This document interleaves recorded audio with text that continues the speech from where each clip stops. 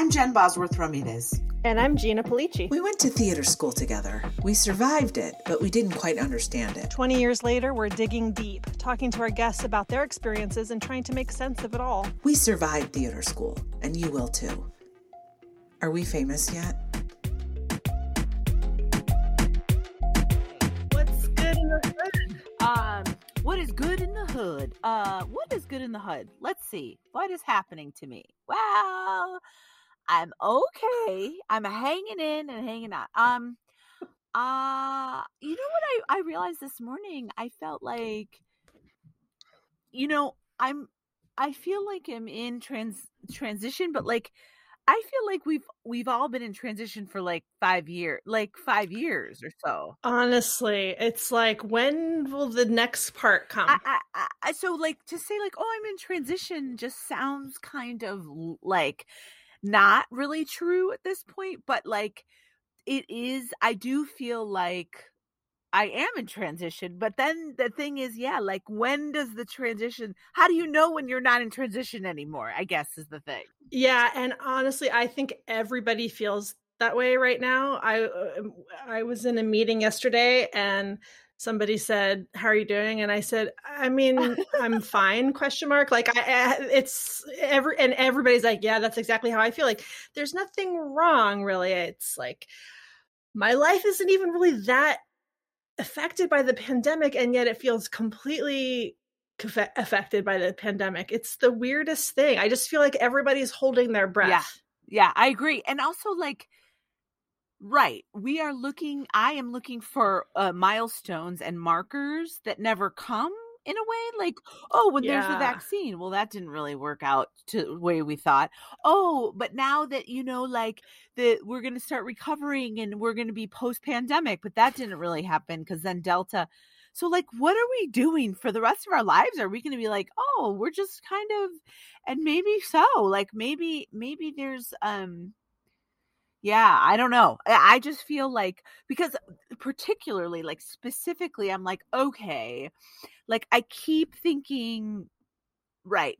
I keep thinking like, okay, well maybe if I start to bring in income, like that'll be like a mile marker, but like, I don't really think that is actually that true. I think that that'll just give me a sense of stability maybe, but really, I don't know. There seems to be less and less stability, I guess, internally, but I am feeling like, sorry, something just popped up, said, enjoying Microsoft Word, not at this moment. Lord. And really not even Who's while enjoying I'm using Microsoft Word? Does anyone say, oh, I really enjoy using that Microsoft? I had me a good Microsoft Word session the other day. Oh, that's brilliant. Anyway, so that's where I'm at, where like, I'm like, okay, I had this thing happen, and we can cut out the specifics maybe. Here's, everything is a scam and everything's a cult. Like even things that aren't a scam and a cult are a scam and a cult in my eyes now. Yeah. And I just feel like, so what happened to me was, okay, so I won this thing. I had this month of instruction, which was very helpful in some levels, right? Okay, fine. Then I said, well, okay, I would like to know if you can help me get a rep. Like that's their whole mission, right? Okay, fine. So then I talked to the head of the joint, right? And he said, okay, send me your script, which means he didn't read it when it won the contest, which is interesting since he runs the joint. But okay, I think an intern read it. Okay, that's okay. But I'm not sure an intern should be deciding contest results, but that's okay. I don't know that to be true for a fact, but okay. So then I sent him the script and didn't hear, hold my calls, which, is on draft 12, right? I didn't hear. So I checked in and said, hey, I just checking in. You said you'd think about reps. I'm eager to move forward. Also, I would like to know, like, what would your suggestions be for next steps with your company? Like in terms of what classes, just curious, never. He said, oh, I sent it to another of my colleagues to read, and then we'll both compile our thoughts and get back to you. Well, okay, that didn't happen. So then yesterday, though, I get an email from the colleague, lovely human who I've met online briefly, who said, your script is not ready for market. It needs all these things. And I was like, okay, Jen, your feedback thing is getting kicked up. So like, let's breathe. Let's not. So I said, okay. And all the things that he said, and here's how to fix them. And no mention of like, if you fix, no message from the head of the place who originally said he'd help me. Right. So from a colleague who said like, all these things need to be fixed, and no mention of like, hey, if you fix these things, we'll help you find okay. So no, like none of that. So then I said, well, what? And one of them is like glaring typos. Now listen, I'm a human like everybody. 12 people have read this script and we found typos. If they're glaring, we're all fucking stupid and blind. Okay. So that was a little hard for me I'm like, okay. So then I wrote and said, okay, thanks for the feedback. I don't have a lot of financial resources at this moment at my disposal to spend on classes, but what would you recommend next steps with roadmap? So what I was hoping they would say, this all comes down to Gina.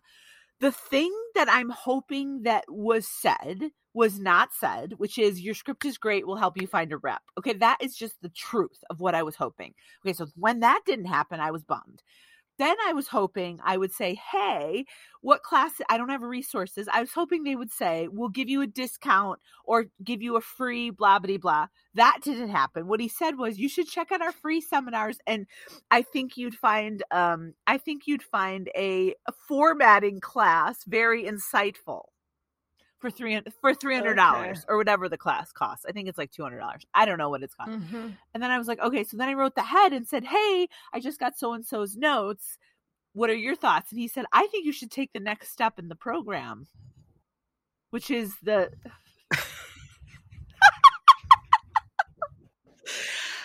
Okay. So what this is reminding me of is like when you want to make a smoothie. And so you go to Whole Foods and you get the most beautiful organic produce, and you get these beautiful bursting blue blueberries and these ruby red strawberries and then you prepare them and you put them in the blender, and then it's just one color. And then you just realize actually everybody's just in the blender. Right. Like we have this idea that there's, oh, well, this guy's a blueberry, and so and I'm just a little lowly, whatever, raspberry. But it's like, no, he also needs you for his next thing. Like that's the thing, is at this level, everybody just needs to leverage whatever they have with everybody else to get to the next thing, which is fine. But if that's what the majority of people are doing, it's a lot of chasing our tails, because So yes, it's a lot of chasing tails, and it's a lot of figuring out who can help, when to pay for help, when not to pay for help, right? When to move on and say, okay, thanks so much. And also the ultimate thing I came to, it's so crazy for me that I really get pissed off that it comes down to spirituality, because I'm like, oh my God. But it does. It comes down to, do I trust and believe that the universe has more than one door and more than one way to get to the thing I want? Because if I think this is the only way I'm going to get repped, the only way, I'm in deep trouble. Because they're just one thing, and they're just, like you said, they're just in the blender with everybody else. I have to somehow, and I would like to get to the point where I remember that there are many roads that, lead to Mecca. Like there have to be, because if there is one, I will never, I'm in deep trouble, because one road, it gets clogged. What if it's under construction? So I was talking to a friend who's pretty spiritual herself, and she was like, Oh yeah, this is, like basically saying whatever you believe in, God, higher power, you got to believe that some force and that some part of the universe is benevolent enough to not just make this one avenue your only hope for moving forward. Oh, absolutely. And if you think about it, Hollywood and the whole industry is basically a decades long gold rush, and companies like the one you're describing are like the Levi Strausses. Like the Levi Strauss company made its money during the gold rush because it sold the jeans that the it sold the equipment that the gold miners needed to in the pursuit of looking for gold. And it's a completely reasonable career path. It's like, well, I mean, if we could unpack it, we might find that the company was started by a bunch of writers who were struggling to get. And so they just said, well, listen, there's people out there willing to take a class and have, so let's just make our money off of that. And hey, I'm not knocking it. Like, maybe we're going to do that someday. I'm just saying it to put it in the perspective of like, even if you're talking to, Plan B Pictures or Annapurna Pictures, there's no guarantee that anybody has an elixir or a panacea. And by the way, also, like, when you get your first writing job, you're not going to be rich. Right.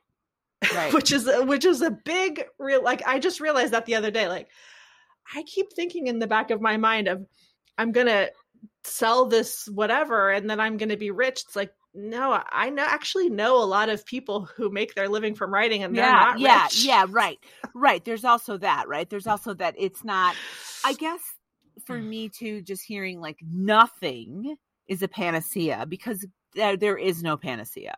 Like, a panacea is a fallacy. It doesn't exist.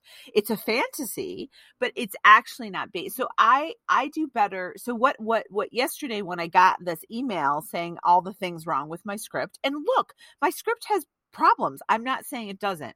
What I'm saying is, right, I already paid an expert to help me with it, right? Like someone I trust and love, who I trust implicitly, who said, this is ready to show to the industry, right?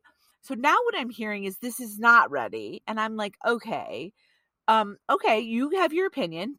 And I guess that's just what I'm realizing, that even Levi Strauss, even though they're really good at one thing, it doesn't mean that they know everything about jeans of all kinds. They know one thing, right? They know their thing.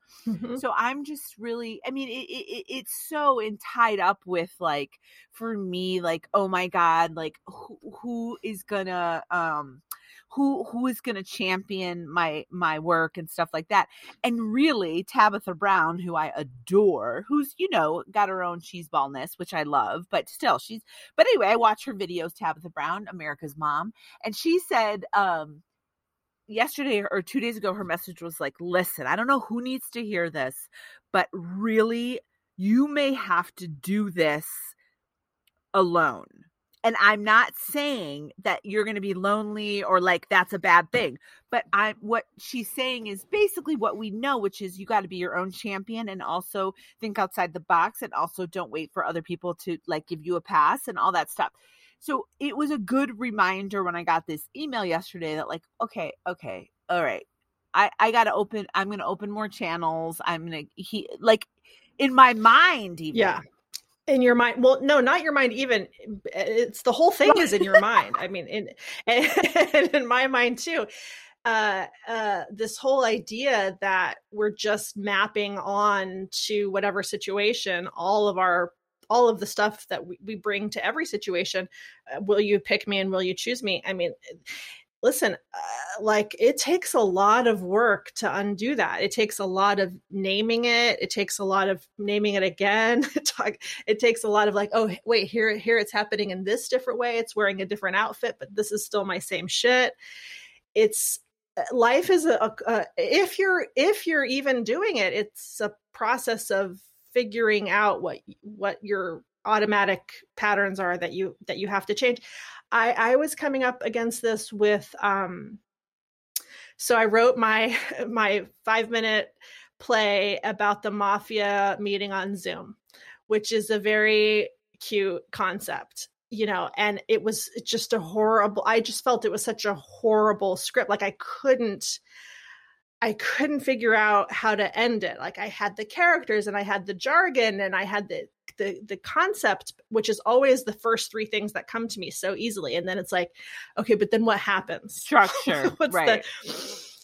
And as I was saying this to my husband, as I was saying the words, I was realizing the very thing that he then next said to me, which is, yeah, but that makes sense for you because having a plan and having an end goal and working towards it is not something you were ever taught to do.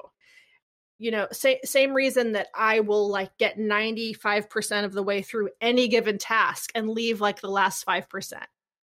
Why? I don't know. It doesn't make me feel good. It's not any hard. If I've already worked for 3 hours on something, why not work for 3 hours and 10 minutes? Because this is my thing. This is my thing. This is my difficulty in identifying a goal and then creating a series of steps to getting to it and being able to see how it goes from A to Z. That is just a big hole in my cognitive ability that I literally have to now construct on my own. And that's your thing. You have to construct this, not just not waiting for somebody to pick you, but actively picking yourself and saying like, I'm going to have my own roadmap for how this is. And I'm going to have my own, it's very hard. It's easier said than done. It's easier said than done. But I think that it, like you said, it is a process, and that is the work, right? And figuring out like, oh, I got this email. These are my feelings. And what I wish, I was like, okay, let's deal with like what you're feeling, like what you wish would have happened versus what happened. Like, and the truth is, I wish they would have said, we love your script. We think there's some really fixable things. And then we have these suggestions for the people we would love to introduce you to. Like, that's what I wish would have happened. That did not happen. And that is just the truth. Like, that is the truth. So I had to like start with the truth, right? Because if I didn't start with the truth of what I wanted to hear versus what I heard, I would make it all about something else. Yeah. All about it. I have a question though. Do you know that they do actually know reps? I know that. Okay, but they here's do. The other thing that I noticed. This is so interesting, and a friend pointed this out who also knows them. They show all the writers they've signed, and they're really proud of that. They're all super young. They're all in their 20s. Now, I don't know if that's because people don't, I don't know the reason, but it's just interesting data to look at. I'm not saying that they're like being an assholes to old people. I'm not saying that. But what I am saying is all the writers I've noticed, they're helping to sign or introducing writers of color, which is fantastic. They all appear to be in their 20s. And I'm like, oh, okay. That's also good to know. It's just good data. It's like, it's good data. Yeah. I'm just gathering data. That's right. That's how you have to treat it all. Like, I'm just on a fact-finding mission, and when I get a certain number of facts, that leads me to go in a certain direction. And yeah, and also, I mean, I'm also noticing that the person who's at the top of this food chain is some. I'm assuming it's some white guy. Yeah. Right. Which, okay, whatever. Like, you have to work with the system that's in place. White guys do run most things. So you do have to, like, sometimes you just have to cast your lot with random white guy. But, what if in 20 years the story is, and that's when you started your own company that champions writers, and it's all, as you always say, it's all about finding the thing that you think is your weakness and making it your strength and making it your superpower. Because one thing we can be certain of is that you have a lot of really intense and powerful strengths. You have an amazing affinity with people. You are one of the best people persons I have ever known. You're great at making connections. You're great at being honest. Even when it's hard to receive feedback, you're not lying to yourself about, what the truth of it is.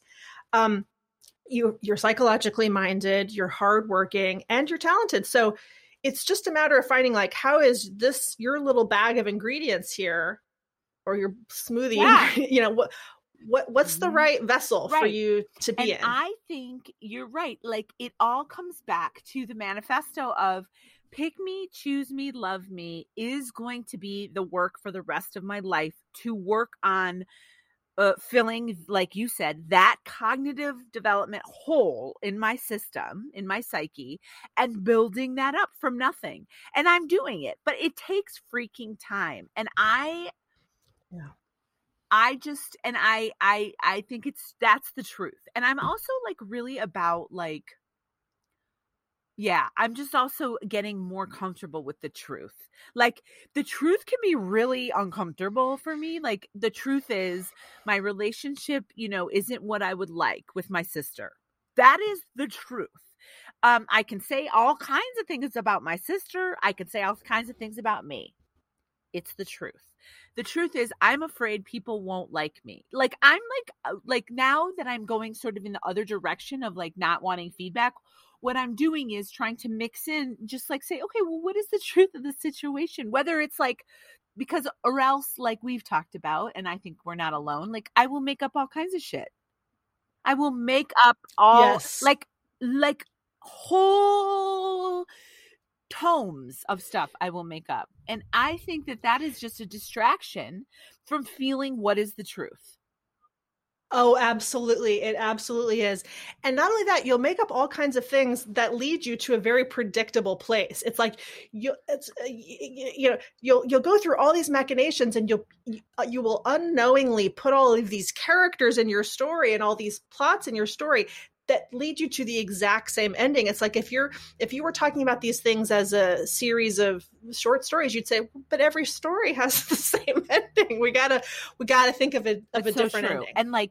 And I think it's so easy to say like, oh, if you're gonna, and I do this, so I'm trying not to do this anymore just to see what happens. Like, and my husband will say, if you're going to make something up good. But see, that's too easy. So that doesn't work for me. It's like telling a crack addict just to stop smoking crack.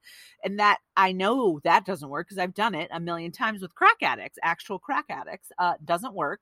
So it's like, okay, that doesn't work. Saying just make up something good in your fantasy life. No. But what I have to say is, okay, what's the actual truth of the core of my being? Not the truth about them or what they want or what it appears. Like, what am I feeling and what is the truth? And it was really freeing yesterday to say, the truth is, this is what I wish they would have said. That is just the truth. Absolutely. They didn't say it. And I feel really bummed out. And by the way, they could have said that, like, I mean, without knowing anything about how things work over there. I know that people tend towards laziness, and, it's just always really easy to say, oh, take our formatting class. It's $300. That's probably their best-selling class. I mean, when given the option, people will go for the easy way out. And frankly, I hate to say it, but if it's like, well, you're just some woman, you're just some middle-aged woman. Right. Like, why should I put my energy, effort, intention and so, on you? I think that it is, I used to say, right, like finding a champion for your work, but like you're saying, we have to find the right vessel, the right time, a lot of things have to come together to happen. And some of those I can be working on my own, right? That don't have to do with anybody else, and champion myself. And then when someone else comes along and they can maybe fit into the picture, then great. But like, it's always comes down to, it always comes down to what the outliers say, which is be your own champion, do your own work, stay in your lane, be very selective who you invite in, right? Like, that's the other thing. Like, that's the other thing. It's like, right, I want to take help. One of my character defects is I want to take help from anyone who will give it, right? Like, that's my people pleasing, right? So like, anyone wants to help me, I'm like, yes, we're on board. And then I'm like, wait a minute. I have to be discerning about the actual help I get, because sometimes like, this is case in point. My father, when I lived in an apartment in Bucktown, was like, I wanted a second phone jack put in, right? And he was like, please let me put in the phone jack. I knew it was going to be, he didn't know shit about phone jacks. I could sense it was going to be a trauma.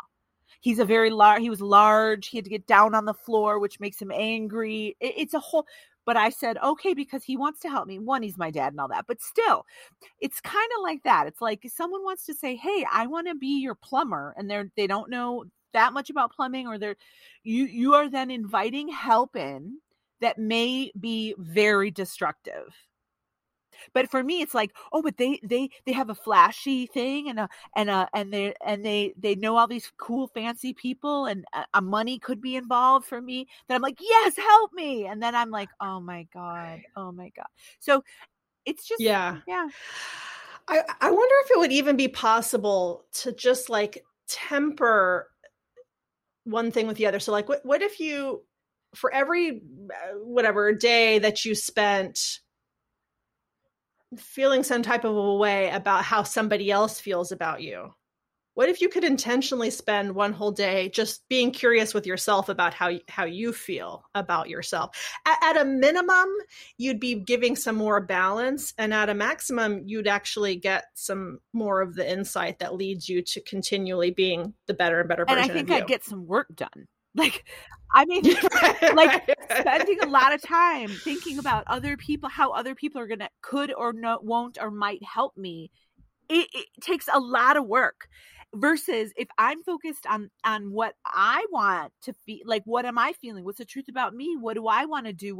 I might actually get some fucking writing done, or at least have some meaningful conversations with myself versus predicting what Joe Schmo is gonna. It's quite something. Yeah. Hey, let me run this by you. I might have mentioned this on the podcast once before, but there's a documentary called Murder on Middle Beach, and it's on HBO. And if you tell me that you don't have HBO, I'm going to kill you. I do. Because I have your password. Okay. Thank you. So it is a documentary made by the son of a woman who was murdered, actually here in Connecticut, not far from where I live. And his mom was murdered when he was like maybe 19 or 20. And 3 years after she died, he started making this documentary. So she died in 2010. So he's been making it since 2013. And it's a four-parter, mm-hmm. and it's really well made, and it goes through, basically who the list of suspects is, and they're all pretty much in the family. It's the sister and the aunt, and then the divorced dad, the estranged dad. Without coming out and saying it, he's pretty much saying like, yeah, I think it was my dad. I think my dad did it. And one of the things that people in this story are always telling him is, you're never going to get an answer to what happened to your mom. So you just have to let it go. And the tricky thing is, I know from having a lot of experience with liars, that is something that a liar says because they want to preclude you from getting to the truth of what they've done. But P.S., it's also something that is sometimes true. Right. Sometimes you do have to let go of, which is extremely hard for me to do. And whenever I hear somebody saying it to me or to somebody else, I'm always like, yeah, okay, but how, what is that? What does that mean? And do you ever feel like, yes, I've let that go? Because for me, I could feel like I let something go, and then if I think long enough about it later on, it comes right back again. And so I thought maybe I'm not that good with forgiveness. No, I don't know. And I was just curious about what your thoughts are about letting go and forgiveness and how you do it. I think every single human has to figure out for themselves when the letting go point is. And it could be, it takes a bajillion years, and it could be that you never let something go. And I find that there's okay. I once, I was dating the same dude for years that didn't love me. My friend John, who I love in New York, the crazy guy with the 9/11 story that I've told, where he's just like super, just a crazy, weird New Yorker. But anyway, he said, and after 15 years of me telling him about this love interest that was unrequited, he said, and everyone's saying, you got to stop, you deserve better, blah, blah, blah. He said, you know what, Jen? You're going to stop when you're going to stop. You're going to stop pursuing this. You're going to let go of this when you're either in enough pain or you've had enough healing, and you'll let go. So I think for me, right, it takes what it takes to let go of something. The other thing is, we would never have documentaries if people let go. We would never have true crime if people let go. We would also never have convictions overturned if people let go. We would so I think it's very if someone feels really called to do something, I know that it could be dangerous even to a point. Some of these people research these documentary stuff and they put themselves in harm's way. We would never have good journalism in Afghanistan if people let go. So like, I have a really hard time when people are like, you need to let go of something, because here's the thing. Everyone lets go when they let go. And if the quest is so important that you need to hold on, then you're gonna hold on until you need to let go. And I there's something in 12-step land, which is let go and let God, or hang on and be dragged. Here's the thing: I have learned so much by being dragged. It's not pleasant, but like, it took me 15 years to let go of that dude. It took me another and yeah, I learned a lot about myself. So I say, because I'm also a true crime nut, go after the story, but know that it comes at a cost. And it does, yeah. But everything comes at a freaking cost. I don't know. Yeah. And what you're making me realize is it happens when it happens, because there's a need there. It's like an itch you have to scratch. And once it feels scratched in whatever way, because I've also, by the way, had the experience of, letting enough time pass or getting enough information that I go, oh, okay, it was that, which is not to say that I never have any feelings about it anymore, but it doesn't consume me. When I really have a burning question about something, it really consumes me. And like the thing about my sister's death being a great example, I was so like almost crazy with wanting to know what happened to her. And then when I found out, it's not like I have no curiosity about it, but I feel it's been put to bed. Now I know what happened to her. She died from alcohol poisoning. Right.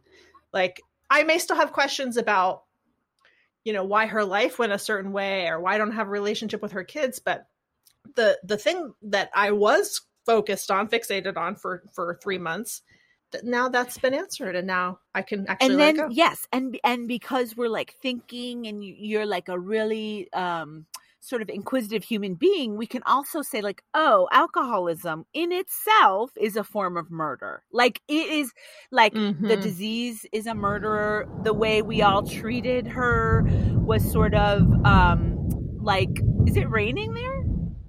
Yeah. Oh my God. Right? It's beautiful. Yeah. Anyway, that's gorgeous. Yeah. We don't have any of that shit here. So anyway, point, like, I guess what I'm saying too is like, the thing that look, your instinct about what happened to your sister on some levels was right. It just took a different form in a different way. And it's just, but yeah, I think, my mom a month after my dad died telling me I had to get over it and let it go. I was like, oh, okay. God, but also I'm so curious, these people who say that, do they find it so easy to let things go? I mean, it kind of feels like for generations and generations, that was the one and only answer. Like, something happened and it's in the past, and move on. And like, did anybody really feel like there must be some people who feel they can genuinely just let something go the moment they put their mind to it. I've never had that experience No, myself.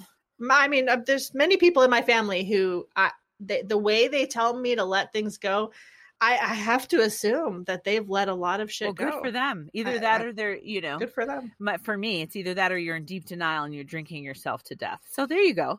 But yeah, you know what I mean? Like you've let it go, but you're also consuming mass quantities of a poison. So there you go. You think you've let it go because you've just done a workaround where you're, numbing yourself in another way. Yeah. But in general, like, are you a very forgiving person? I feel like you are. I am forgiving. I also can be, right. I can also use, I can forgive and then just still have resentments. But yeah, I'm a pretty forgiving person, a Libra. We tend to be forgiving. And also I feel like, of course, sometimes I feel like I'm probably too forgiving and people are like, you should be really mad about this thing that happened to you. Other people take it on and I'm like, oh, they're probably right. And then years later, I'm like, yes, they're right. So I happen to be really forgiving, but I think it can also be really a hindrance because then I don't let my anger out, So. Right. Yeah. You have to be careful of that you're not just swallowing something in the name of forgiveness. I really, really genuinely love human beings and I definitely think we're stronger together, but the flip side of that is I really am then scared when I don't love a human being or when I can't forgive a human being, and that's not awesome either. But no, that's not a good feeling.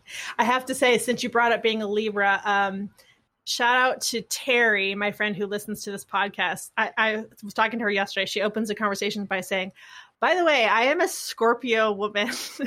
I'm like, it wasn't me, it was Buzz. She said, she was being very good natured about it, but they're not all. I think she was, no. Actually what she said was, how does a person just always know that somebody, and I said, no, it was like somebody she lived with and somebody she was close to. But it was funny. I didn't know that about her. And I would not have guessed that was her thing, because to me, when I think of Scorpios, I think of people who are really like fiery. I mean, she's fiery. Like she's got a lot of energy and whatever, but I don't think of her as, sometimes I think of Scorpios as being kind of out of control emotionally. And she's not like that. So she's showing me a softer side. Yes. And thank you, Terry. And Terry, yes. And believe me, Libras are like totally people pleasing, smushy weirdos. Right. So yeah, we got problems. We all got problems.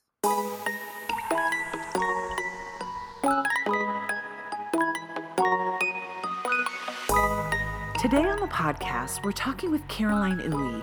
Caroline is a dramaturg and a stage manager, and Caroline works in opera a lot. And that's something that we didn't know anything about really, and learned a lot about, and had a very fun and insightful conversation. So please enjoy our talk with Caroline Uwe.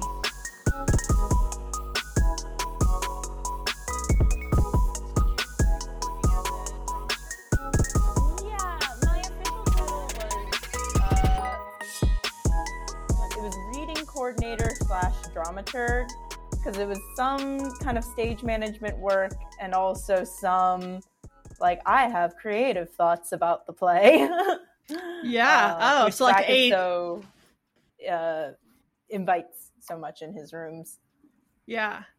So is that along the lines of what you're planning to do professionally?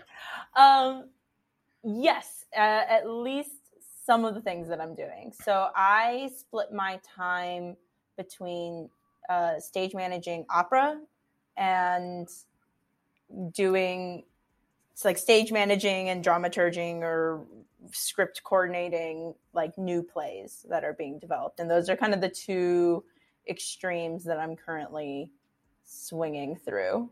Wow. So you survived theater school. Correct? I did. Where did you go? I went to the University of Michigan. Oh, in Ann Arbor. In Ann Arbor, yeah. And what did you study? Did you study stage? What did you study? Officially, the major there is called design and production. I always call it theatrical design and production because that way people know what the scope is. So I study that, and then I concentrated in stage management. So there's nothing on my degree that officially says stage management on it, but kind of soft concentration in the department is stage management, and then they have a few others as well. The way you're describing it sounds so much more creative than I think I typically associate stage management as being. Like, for example, stage managing an opera, which, by the way, sounds like a nightmare.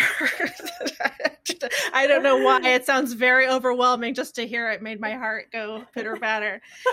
But it seems to me like I don't know if it's unique to you or that's where the field is going, but it seems like you're more involved in like creating the thing than I would have imagined for stage management. A little bit. I think it's a little weird in opera, especially because the role of stage management there overlaps so much with the role of assistant director. I think in a way that's more unique to the field, at least as far as, so a lot of assistant directors do a lot of stage management work. And then it kind of depends on what different opera houses and what level you're at. But it's also interesting because a lot of operas are just restagings. Like it's the same production, but we've just got, new people in it, but it's the same thing we've done since 1999 or whatever. Truly the same thing? Sometimes, yeah. So the designs, like at the Metropolitan Opera House, which I got to tour once, like sometimes they'll do new stagings with new blocking and new designs and things like that. But some of their rep is like the same show that was done 2, 5, 10 years ago. Like they have that set for La Boheme, and they're just going to keep putting it on until it even after it falls apart, they'll make it look the same again. They'll just rebuild it without the asbestos. What is that about? Thank gosh the asbestos is gone. But first of all, I have so many questions about how you got into stage managing opera, why opera lends itself to people doing more AD work and stage management work, and why opera never changes. What's going on? I think it's a lot of things. To answer your last one, I think it's partially because I don't know, my personal opinion is that a lot of the patronage for opera tends to be older people, and a lot of opera rep that gets done at different houses is like mostly the same 10 most popular operas. So you'll have Madame Butterfly. Exactly. Butterfly. Yeah, and Madame Butterfly, which is maybe on people's top 10 list. Yeah. But like there's always a Boheme. There's always like a Rigoletto. There's always, so I mean, part of it might also just be cost saving. I mean, it's a lot cheaper to not have to do a full new restaging of a production. And I think also people just like it. People are like, I like this concept that these people did. And so we're just going to keep doing it because Boheme will always sell. And what's the point of restaging it if it will sell with the same staging that you did 5 years ago? Yeah, here's my impression of people, like having known people who love opera. Those people love opera. I mean, there is and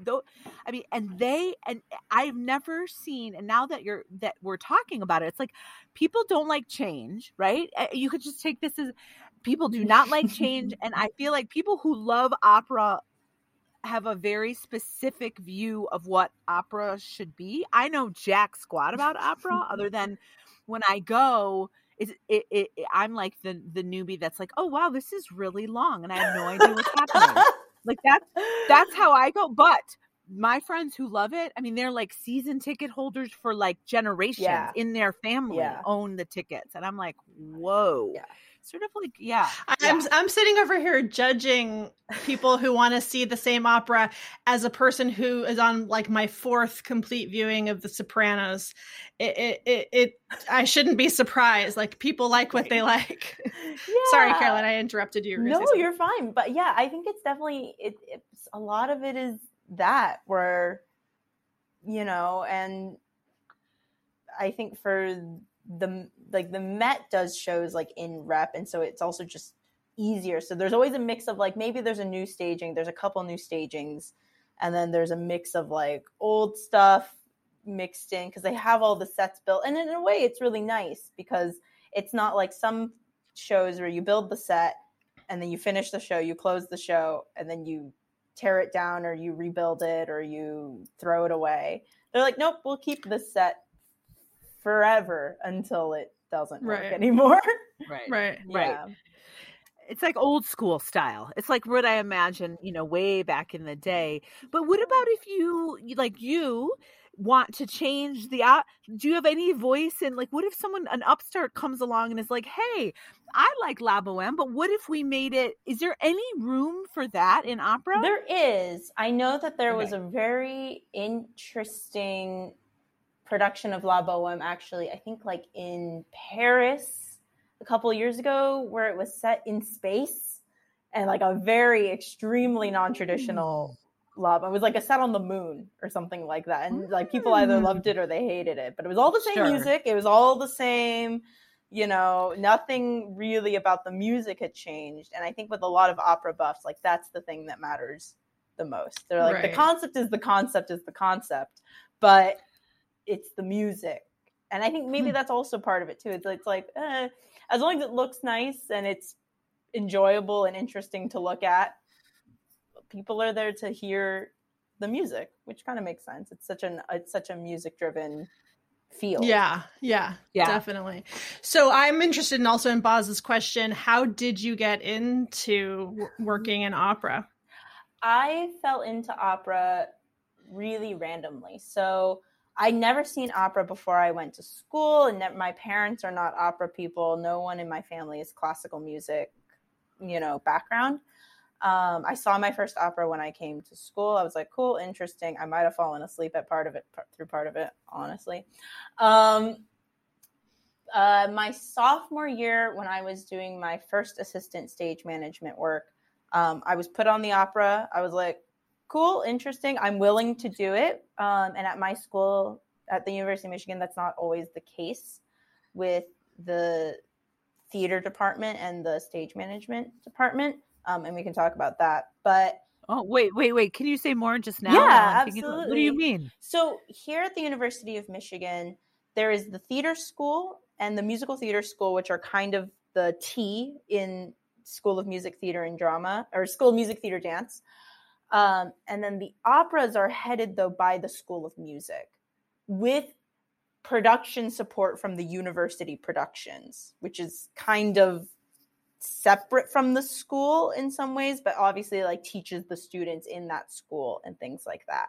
So part of it's a skill level, because in opera you have to be able to read music, and not every stage manager can, because some of them just want to do plays, or some of them just want to go into events management, and you don't need to be able to follow a score in order to do those things. And then the other thing is the culture between the music school and the theater school here, and I think at a lot of places, is just very different. The music school is really formal. You know, here at the theater school, you know, you can call your professors nicknames if you want to, as long as you're respectful. At the music school, you call them professor last name, or doctor whatever, or maestro. Wow. You don't just casually be like, hey, Kirk, like, unless they're like, please don't call me anything else. But they're usually, it's like, hi, Dr. Sievertson, like, or hi, professor, or hi, maestro. So it's the cultures are just a little different. And the opera is definitely hard. It's a hard slot to do in school as a student. And so sometimes not a lot of stage managers or people either can't or don't want to work in opera. But I could read music, and my sophomore year, my stage management advisor who assigns the students to the shows that they're working on was like, cool, you'll do the opera. And I was like, cool, I've never done an opera. It'll be interesting, kind of nervous. We'll figure it out. I did it. It was great. I didn't really think about it then. And then my senior year, I was going to be doing be the head stage manager on a show. And I had told my professor, same professor, listen, I'm willing to do any of the shows, but I'm not ready for the big musical at the end of the year. I think I can't do the musical in the biggest venue on campus. But I am willing to do the opera. And again, I was one of the only people who was like willing and interested to do the opera. And she was cool. The opera is going to be Candide. It'll be in that big venue, but do you think you want to do full stage management, or we could hire a guest in and you could be a first assistant? I was like, I think I can do it. I knew nothing about Candide at the time, but Candide is basically a musical. Okay. And so I basically did do a full musical in that big venue. And then I did the next opera in the next semester as well. And that one was a completely different kind of piece. It was a Baroque piece. There's a harpsichord. It's a whole deal. And I realized, Caroline, I have to interrupt you. How do you know how to read music? That's like not something I know how to do. And I learned how to read. I can read very rudimentary music. Like, I'm not good at reading music. I wouldn't say I'm a musician by any sense. But I learned to read the basics of music in piano class, which my parents put me in when I was a child. So I can read notes and I can follow music and I understand how music is organized. But I'm not like a singer or an instrumentalist who is like, I know this is a G. And I'm like, I have to kind of count a little bit sometimes. But and I've learned a lot of reading music through doing opera because I just picked up on how the musicians in the room referred to the music. And I picked up on like, that's a fermata. Got it. I'm just picturing so we've had a few stories on this show about, people having to do parts where they didn't, they had to go on last minute and didn't know the lines, and the stage manager was having to feed lines. You can't do that in an opera, like you're singing into the No. Well, thankfully, the way opera is done here is the singers come knowing their part. And anyone who comes in I think the world of opera, if anyone was to come in last minute, they don't call people who don't know the part. It's part of the opera singers training, is my understanding, is a lot of them will study and have fully memorized, could pick up from anywhere in the score 5 to 7 roles in their voice type, basically. And they bop around the country, usually doing these 5 to 7 roles. Sometimes learning new roles, or as they get older and their voice matures, maybe changing, suddenly you can't sing Cinderella anymore because you don't look like a young Cinderella. So you learn, a different role. But literally we had done a production. I didn't really work on it, but we had done a production of Così fan tutte, and a production in Texas lost one of the members of their company to illness or something like that. Not lost. I think he's right, but he couldn't perform. And they literally flew this person who had sang the role in our production to Texas because he knew the music, and then they just teach him the staging really fast. Wow. And they just go on and it's they a sing. small, so what you're saying is a small world. Opera is a small. Yeah. It's also weird though, because it's extremely sometimes international.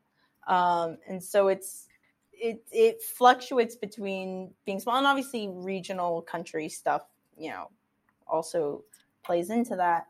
But yeah, it really can be where it's man, we need someone to sing this role and we don't have them, or we lost them, or they can't make it anymore. And you just find someone else who can sing it the way you want it to be sung, and you fly them in and you teach them to do it, and then they go on and they do it. That's of a wild. system that works. I mean, that's like a pretty great system. Yeah. And you know what? It must help too that the sets sometimes stay the same and everything is similar. So that way, if you're redoing, it might not look that different unless you're doing the one in Paris on the moon. Then the one you did in Texas could look like. Now, is it your job to teach that person when they come the staging? It would either be someone in my position as a stage manager or an assistant director. Okay. Depending on, I think, how the company is run and who exactly and how those roles get divided. Sure. But yeah, it's usually something like that where it's almost like having like an understudy or a swing Sure. in a way. Would you say that you're the kind of person that does really well under pressure? Because that's what I'm getting from you. I could be totally making that up. But like, are you able to, and I worked with you a little in the reading, Zach's reading, and you seem to me like someone who's able to really pivot and do what is needed in a moment's notice. Is that, you're laughing at me. Are you like, this lady's crazy? No, Okay. I think you're Okay. right. I think that for me is the fun in opera is it's usually pretty fast and it's usually high pressure. And I think that's the fun of it. I mean, it's also incredibly stressful and like not always that fun, but I think for me, I really enjoy the challenge of, oh gosh, there are like 60 to 80 people who have to get on stage, and how do you manage getting them all on the stage and making sure you don't hit them with a piece of scenery, you know? And it's kind of magical when it all comes together, when you get through it and you're like, wow, that worked. It worked. Yeah. We got them all on there and we got them all off, and then we'll do it again tomorrow. So are you, did you always want to do something in theater? What drew you to theater school? I did not have the realization that theater school was a thing until my senior year in high school. I really have a distinct memory of realizing, oh crap, you can do this forever in a way. I had received an email about design and production majors that were cropping up at a couple colleges. So that was kind of the realization for me. And at the time, I didn't do stage management. I was kind of interested in lighting. I'd done a little bit of lighting for my high school. And I was like, oh, people do this for their living. They study lighting design, or you can study this in school and you can go do it professionally. And this can be your job. Simultaneously to that, I was having my first stage management experience in high school. And so I was like, oh, interesting. So I applied to a couple schools that had theater design and theater design or production majors. But a lot of the other ones I applied as an engineer because that was kind of what I thought I was going to be doing. And then what drew me eventually to Michigan specifically is Michigan had a dual degree acceptance program where you could apply to 2 schools simultaneously as an undergrad. And it's essentially like having a double major, but it's applying to those 2 schools from your first year and being a dual degree student, you know, right off the bat. So that's what I did for Michigan is I applied as an engineer and I applied as a theater design and production person. And I got into both. And so that's how I started. So what you're saying is you're a real slouch, Caroline. Is that you're really an underachiever? Like, I'm so sorry for you. Okay, because U of M is a really great school. Yes. And that's fantastic. So you did that from day one. I mean, like I couldn't do drinking and acting at the same time. So like you were able to do, you started day one as a double 2 majors. Mm-hmm. Okay. Yeah. And did you, how did you find U of M? How did you find the theater kids versus the engineering kids? Because we talk a lot about theater school culture, you know, like rolling around on the floor and doing I imagine that was kind of different than the engineering school, although I could be wrong. And I will say I did eventually, I changed my engineering major to a different major because I was like, I can't be here. I think for me, the difficulty was a lot of engineers that I knew at least knew that they wanted to be engineers, and they had known their whole lives that this was like, they took, they're the type of people who like take apart their car with their parent, or they build a computer, or they build a small rocket. And that's like what they do, throughout their adolescence to teenagerdom. And I kind of applied to engineering just on like on a laugh. Almost like I was like, I don't know what I'm going to do. We'll figure it out. A lot of people had said to me like, oh, maybe you'd be good at engineering. And I was like, I don't know what engineering is. But sure. Yeah, I still don't know. It's building things is what you're telling me. It sounds like something if you're good at math and creative is like yeah, it's a whole mix of things. Okay. But I will say I really enjoyed having two majors. I loved being in theater school. And I love the friends that I had in theater school, and I enjoyed myself a lot. And it was fun to be, sometimes it's silly and it's art and it's a good time, and it's fun to walk through your school building and realize people are just having a staff fight, like are just practicing for stage combat in the lobby, or they're doing a clown show down there, and you're like, what's happening?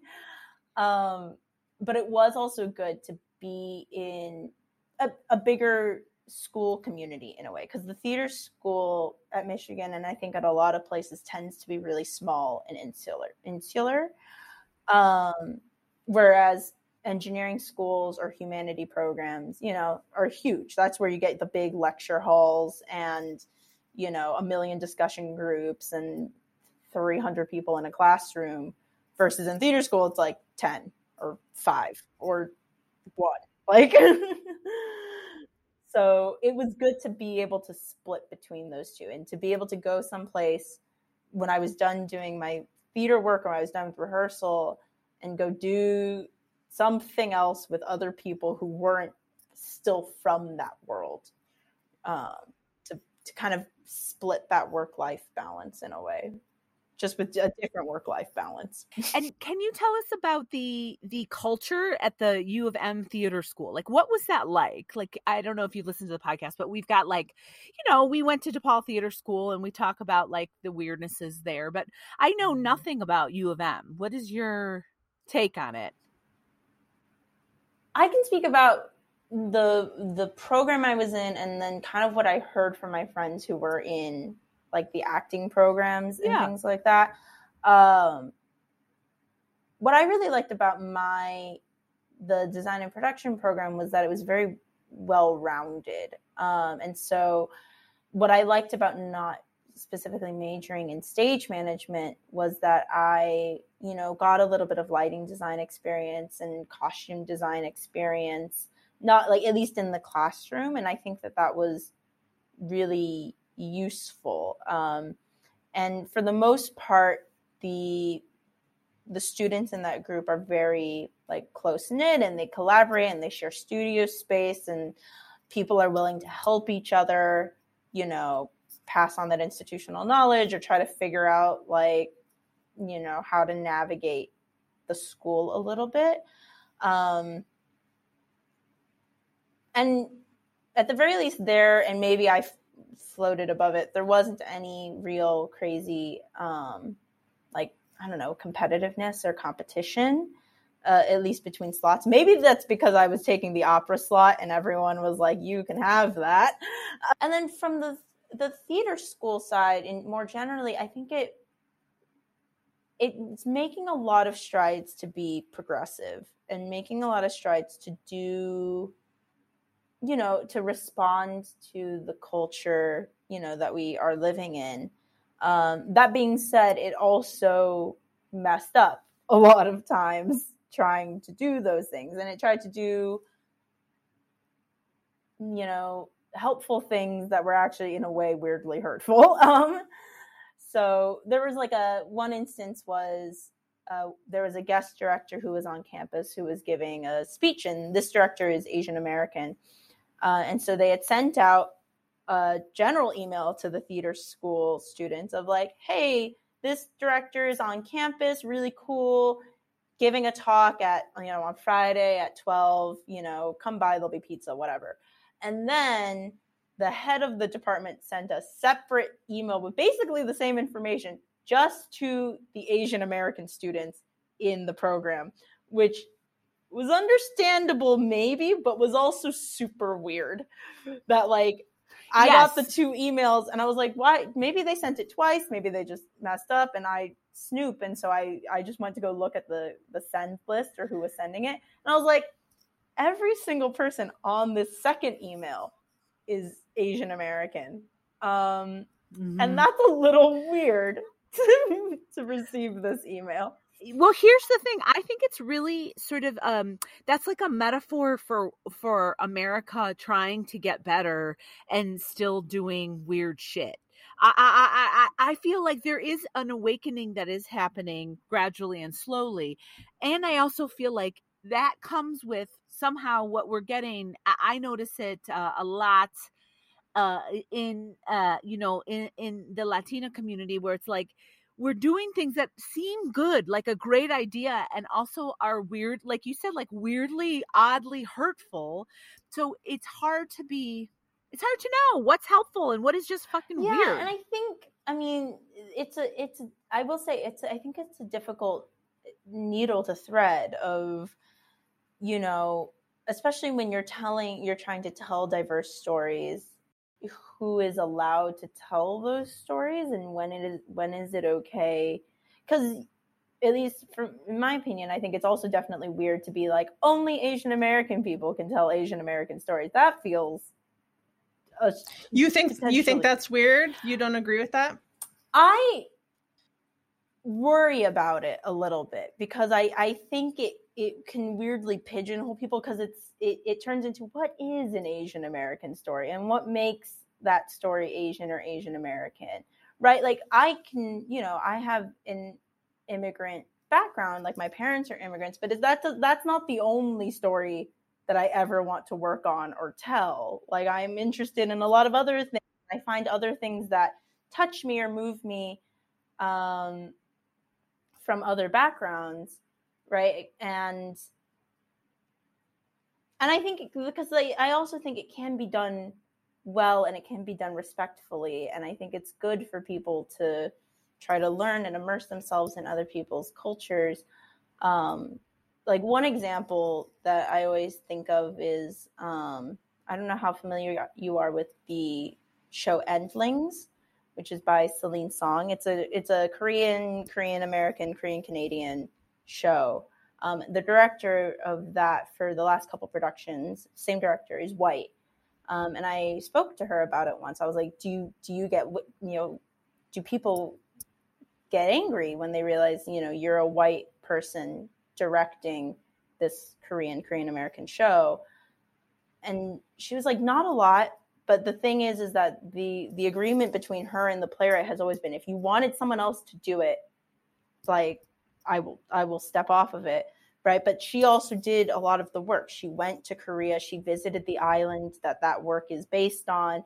She collaborates really closely with the playwright, who is Korean, and they have these conversations. And I think the way she does it is really respectful. Right. And the playwright, most importantly, wants to work with her. Right. Specifically, there are things about her artistic vision and how she approaches story that are important to the playwright and how that story is told. So I think it's like, I don't want to say like you can never do the story because you're not Asian. Because I think I get what you're saying. Because you're also kind of saying that could be one of those things that could ultimately be hurtful if it gets so insular in some kind of a way that it actually, instead of creating a space for somebody to tell their story, it limits or hinders the ability of certain people to tell their own stories. That makes a lot of sense to me. When you were talking about opera earlier, I was going to ask, is the world of opera going through the same growing pains as the world of theater in terms of representation and trying to have more equity? It's definitely tricky with the opera world, because the opera world is steeped in, a lot of those top 10 most famous operas are written by white men. And to be fair, like, you know, the music is beautiful, and I understand that it's a tradition, and everyone likes to go see Bohème at Christmas, and, you know, that's like a thing. But also, what do you do, you know, in trying to diversify the canon and in trying to diversify the people who are on stage, and, you know, and it's all about access and, you know, classical music training and things like that. I think the opera world is going through that reckoning a little bit. I think it's, at least in my perception, it feels like it's going through it, you know, maybe half a step behind where the theater world is going through it, maybe just because, again, a lot of the patronage of opera, at least in America, is, you know, older and whiter already, right? It's very different, I feel like, worldwide, because America doesn't have as much a tradition in opera as like Europe does. You know, Europe, opera is the shit at Europe. In Europe, like, people love it, and that's one of the, you know, because they have, you know, the composers are all from there and things like that, and so people are I find much more steeped in the culture there than they are here, where we have musicals and plays, and, you know, the musical to movie to musical pipeline is just like constantly churning. So yeah, it's definitely interesting though.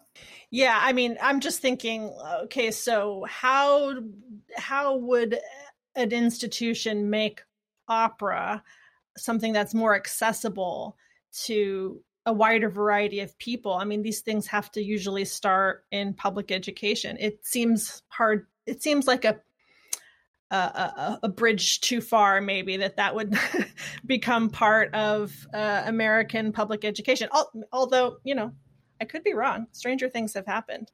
I mean, I think with the question of access, I was speaking to someone here at school about it, and, you know, they're trying to look into, you know, doing operas by Black composers or by composers of color, you know, but they also have their own curriculum and repertoire that they're trying to have their students move through. You know, you have to do they always do a French opera, and then a German opera, and an English language opera, and an Italian opera. And so, you know, wanting students to get the experience of singing in those languages and learning that rep a little bit, but also trying to find work that is diverse. And then also trying to make sure that you have the students to actually support that work, which is a whole other thing, which, you know, they were talking about doing an opera by, I think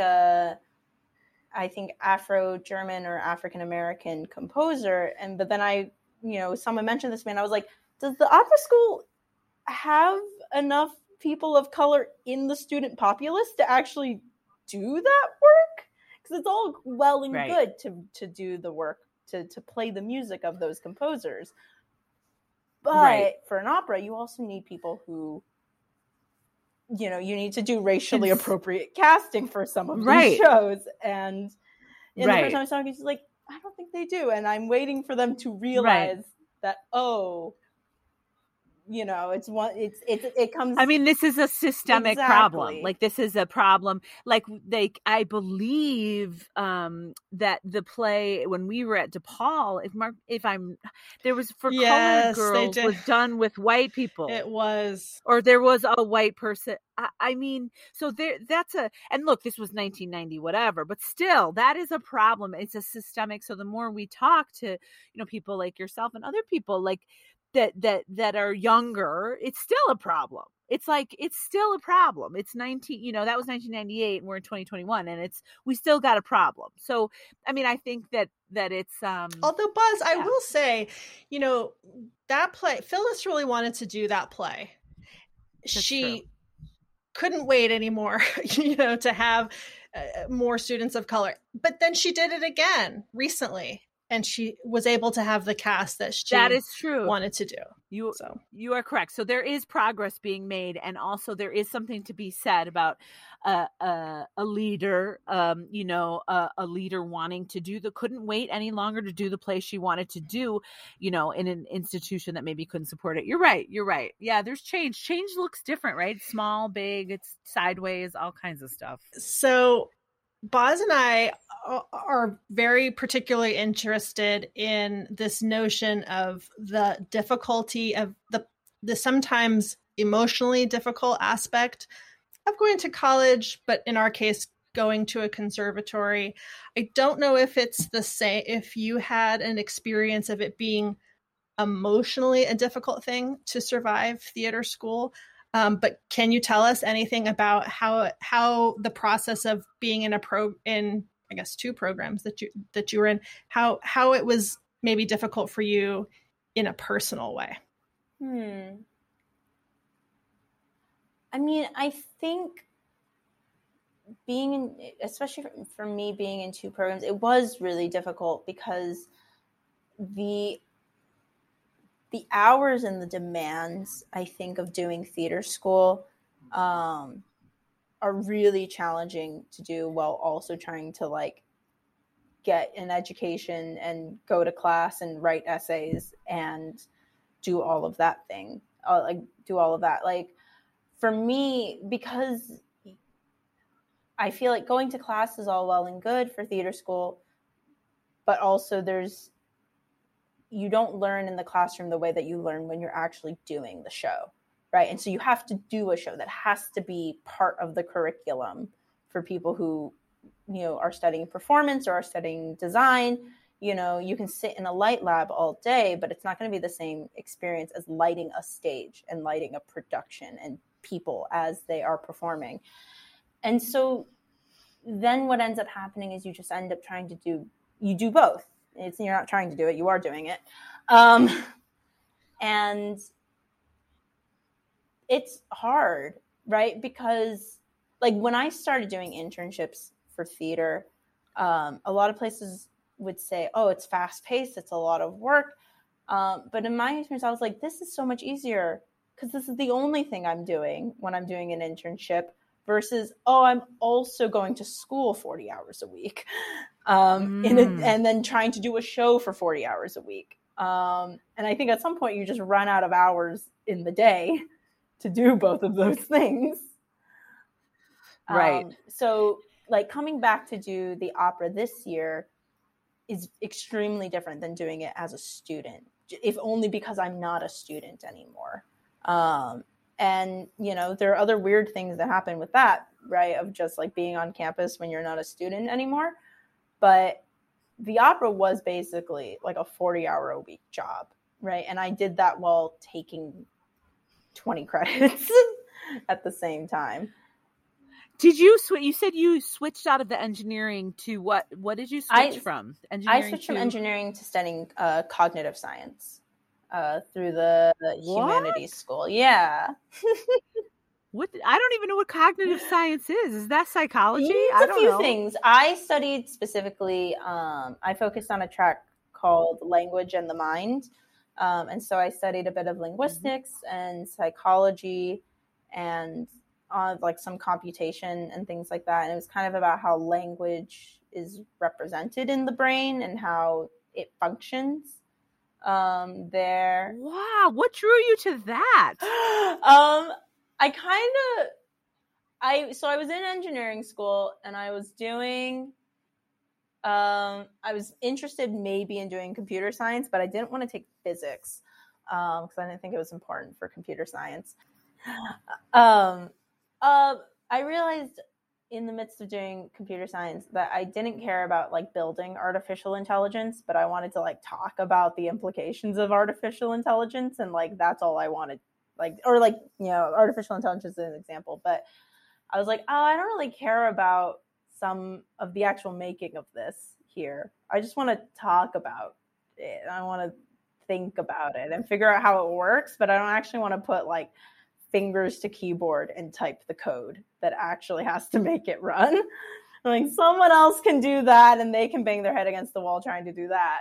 and I'll just, talk about the theory of it. Yeah, from a lot of the things that you've said today, I get the impression that your brain is so capable of, managing problems intellectually, but you have a more of a desire to process things relationally. And maybe that's why you have this pull between, like sort of heady academic theoretical study. And then, I mean, it doesn't get really any more visceral than opera.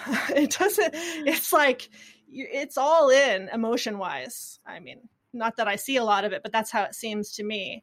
Do you identify with that tension between the relational and the theoretical? I never thought about it before, but I think what you're saying makes a lot of sense. And I think maybe part of why I was never interested in the, fingers to keyboard work of creating code or anything was because I was already exercising, some of the making parts of my brain in like making an opera happen and in managing that and in problem solving that. And so I was not interested in like the trial and error of computer programming or of engineering, because I was kind of exercising those parts of my brain a little bit elsewhere. And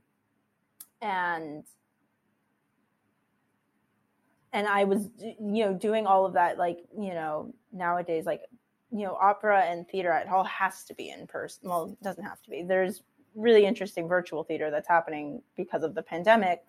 But, it has to be with people, and it has to do, and, and I also needed my break away from that of like, I'm just going to go sit here and read my books and think about my articles and think about language a little bit. And I kind of split between,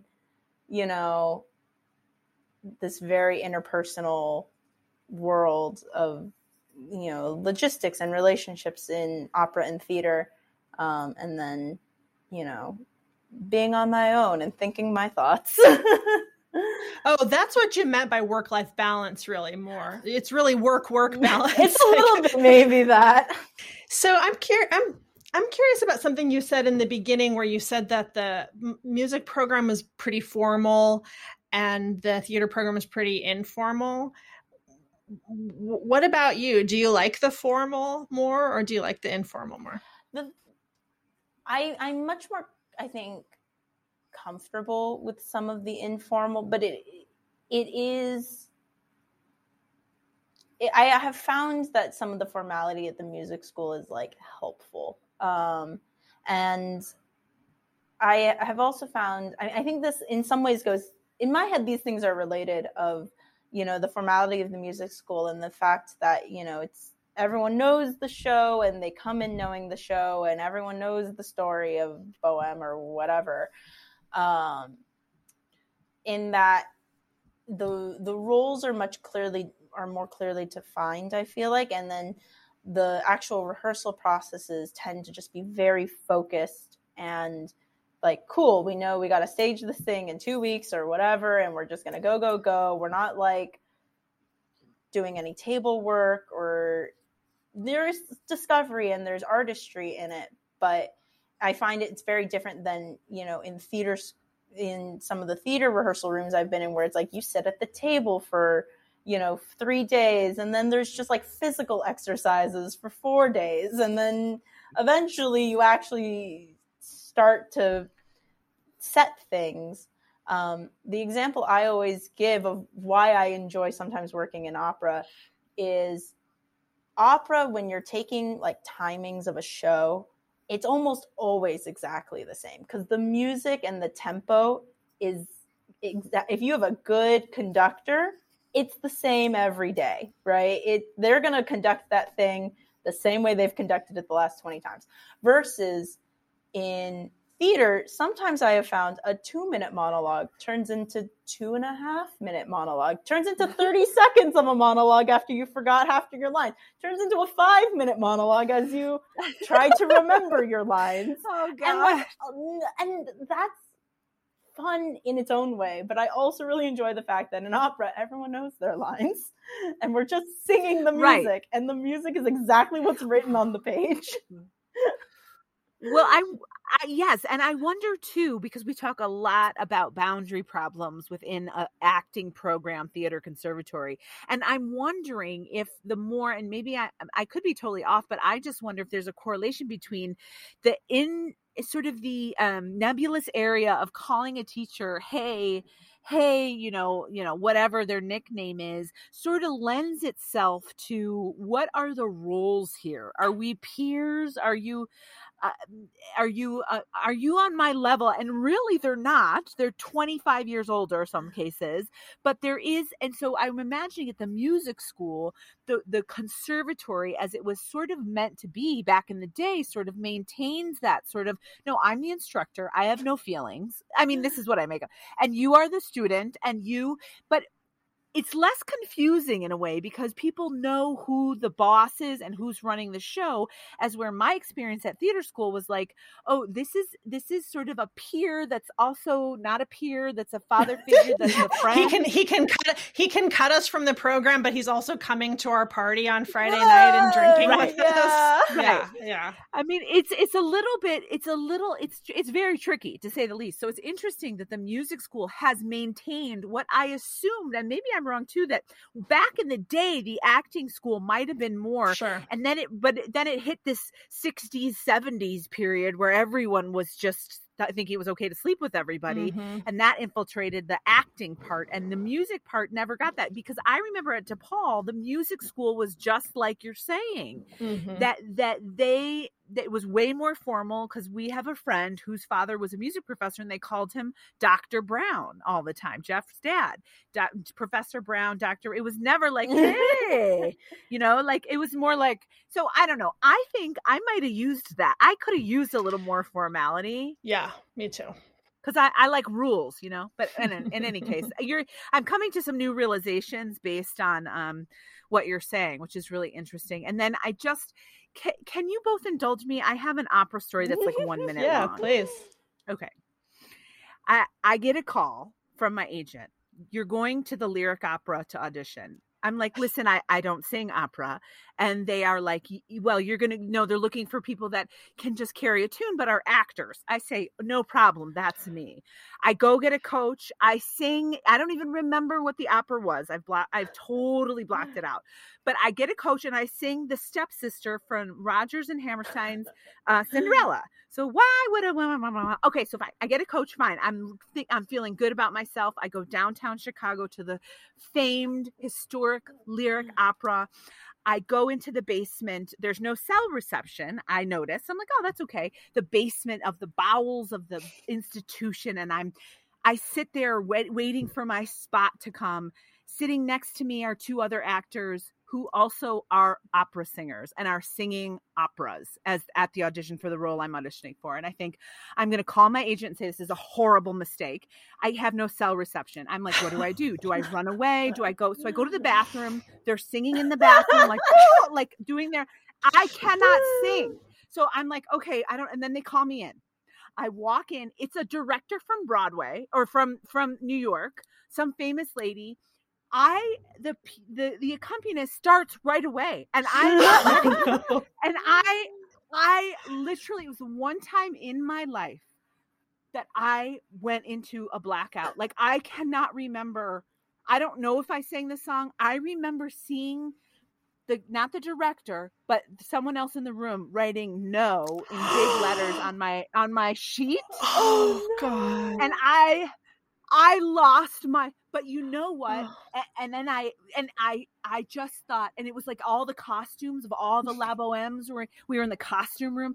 And I just remember thinking, this is the only time I will ever be in the opera house as an auditioner. And it was true, but the respect I had for these people who could sing and we had to do a scene and we had to do the splits. The splits was part of the thing. So I have so much respect for people who can sing opera, not just carry a tune, sing opera and do some acting and do physical stuff. I'm like, it was the most terrifying. And the accompanist, I just remember he looked at me like, oh my God, what happened to you? You're in trouble, girl. Anyway, I was in trouble. Girl, I was in trouble.